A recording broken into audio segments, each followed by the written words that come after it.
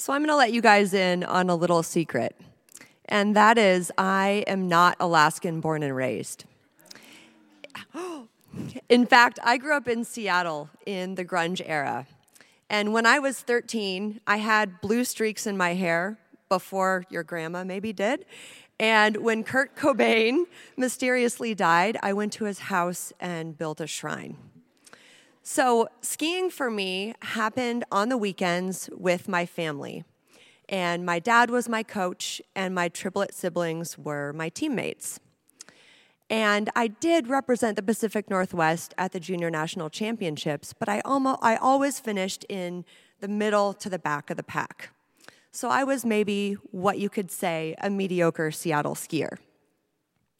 So after college, when the opportunity to move to Alaska came up, I jumped. I was all in. And I had 2 job offers. Naturally, I took the one that paid $2.50 an hour. And I became the head coach of the West Anchorage High School ski team. Go Eagles. So I had 100 kids on my team, everything from exchange students who had never seen snow before to the junior national champion. And I would tell them, I'm young enough to know what you're thinking and old enough to tell you what to do. So, but $2.50 didn't exactly pay rent. So I had to pick up a side job and clean up exploded ordnance all over the state of Alaska to pay my bills. Luckily, shortly thereafter, opportunity to become a full-time ski coach fell into my lap. And I accepted. And all of a sudden, I was skiing for fun and skiing for work, and that equaled a whole lot of skiing. Now, 5 years went by, and I hadn't even put on a race bib. And finally, my husband coaxed me into racing the Tour of Anchorage. Well, I won. And then I just said, oh, that was a fluke. And a couple weeks later, I went up to Fairbanks to a national level race and finished 4th. Just this shy from the podium. And I said, all the professional skiers must be really tired by now.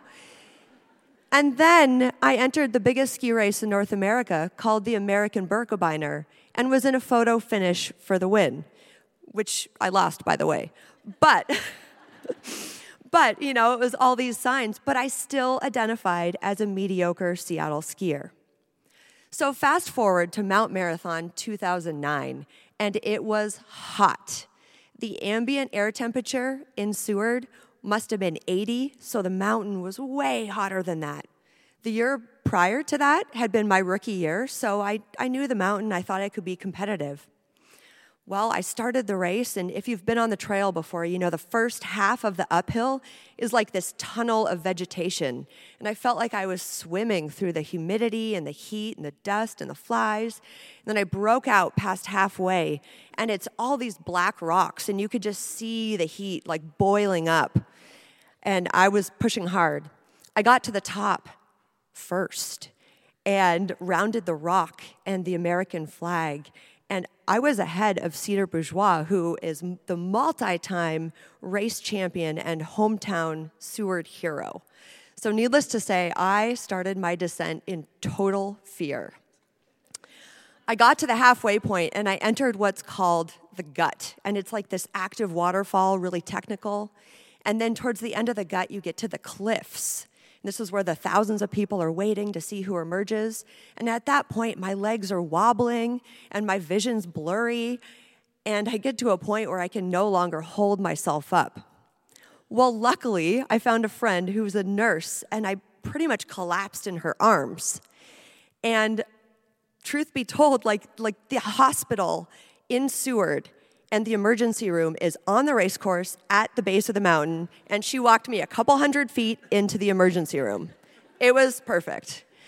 So once in the ER, it took them an hour to start an IV in my arm because I was so dehydrated.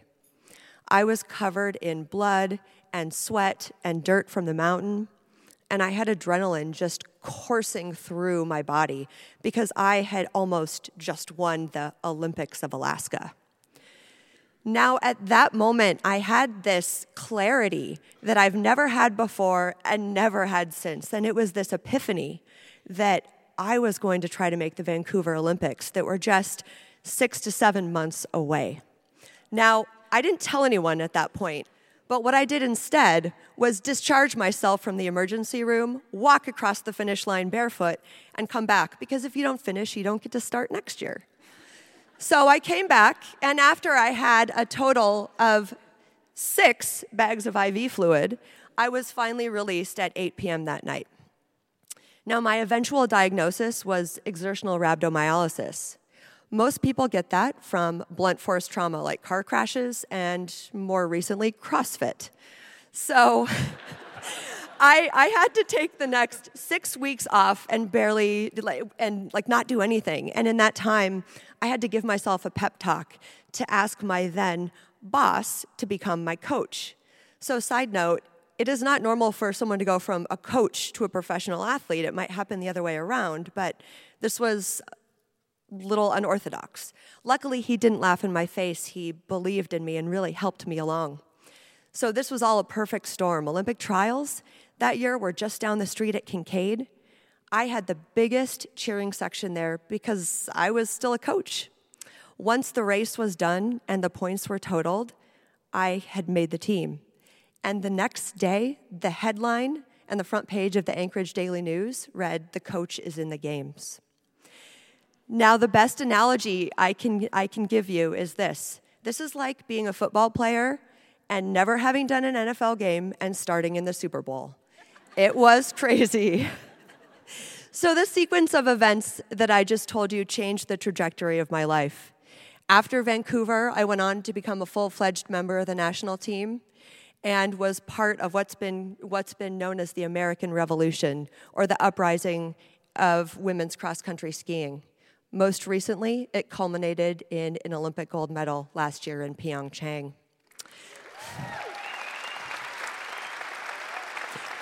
Today, I am a performance mindset coach and a licensed professional counselor, and I thrive on helping people set, strive for, and achieve their dreams. Thank you.